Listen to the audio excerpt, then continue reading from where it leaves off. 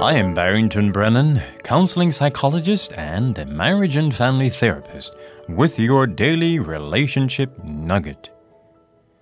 I'm sure you hear us talking about the virtuous woman. Have you ever heard about the virtuous man? Well, yes, we do have many virtuous men. Is it surprising to say that many Bahamian men are certainly noble and gracious? While some of our Bahamian men are being captured by the vices of greed, power, and immoral behavior, and while others have abandoned their responsibilities as fathers and husbands, yet we must pause to talk about those noble men who are making a difference in the home, community, industry, government, and the church. Today, I am sharing something positive about men. On the subject about men, I pause to present grace, delicately seasoned with old-fashioned spice of truth. The gracious truth is that more and more Bahamian men are not afraid to change traditional behaviors that in the past have divided homes, destroyed marriages, and devastated children. More of our Bahamian men are not afraid to ask the painful questions that would reveal the tumors of mistrust, potential abuse, risky emotional entanglements, and financial ruin. These men are quite aware that without the painful truth, these tumors will, without a doubt, become cancerous and soon metastasize throughout the entire family structure, married life, and eventually the community. These are the men who use their minds. These are the men who try to raise our standard of living.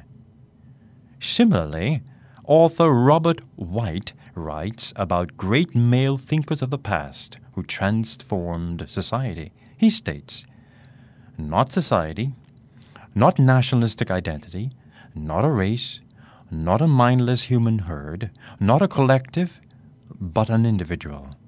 The man who took on the responsibility of thinking, thereby raised all humanity from the drudgery of mere survival to the opulence of an affluent civilization." End of quote. Virtuous Bahamian men are not afraid to think.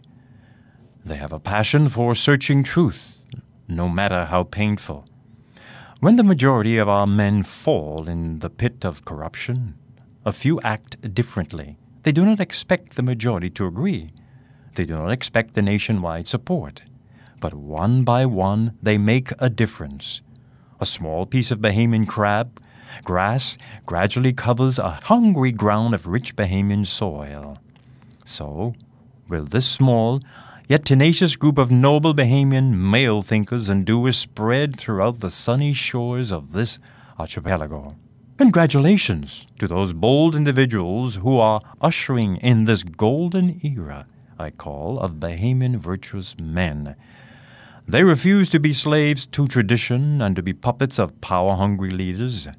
For many years, our women had to fight for their freedom.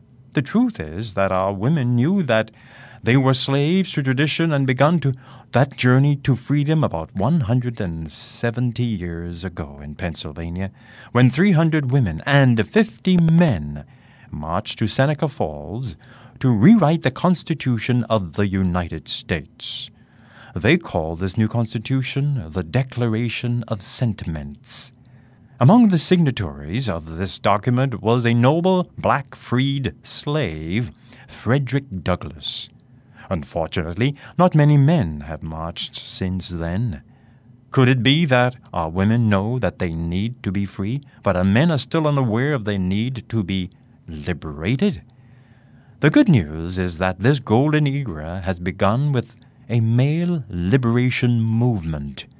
It is a liberation movement that is different from that of a woman's liberation. Women want and need freedom from laws that limit their growth and demean their personhood. On the other hand, men's liberation is freedom from internal laws and false value systems. Dear men listening today, the pathway to change is going to be long and hard. Do not give up. Do not be fooled by men's group that are rising up to bring support to traditional men. The truth is that many of these organizations have started because these men are afraid that women are taking control. They are uncomfortable with the economic strength and political power of women. The women have gained and will continue to gain. On the other hand, if our women are trying to take over, then they are as guilty as men who do not want to share power. In other words, virtuous Bahamian men and women believe in partnership, mutual sharing of power and wealth. Virtuous Bahamian men are endeavoring to reinstate the Edenic structure of family dominion over the earth and not dominate over each other. The first is productive, the latter is counterproductive. Men, let us continue to change. Let us continue to be thinkers. Could it be that the future of our nation is dependent on the development of a golden era of virtuous Bahamian men? This has been your daily relationship nugget.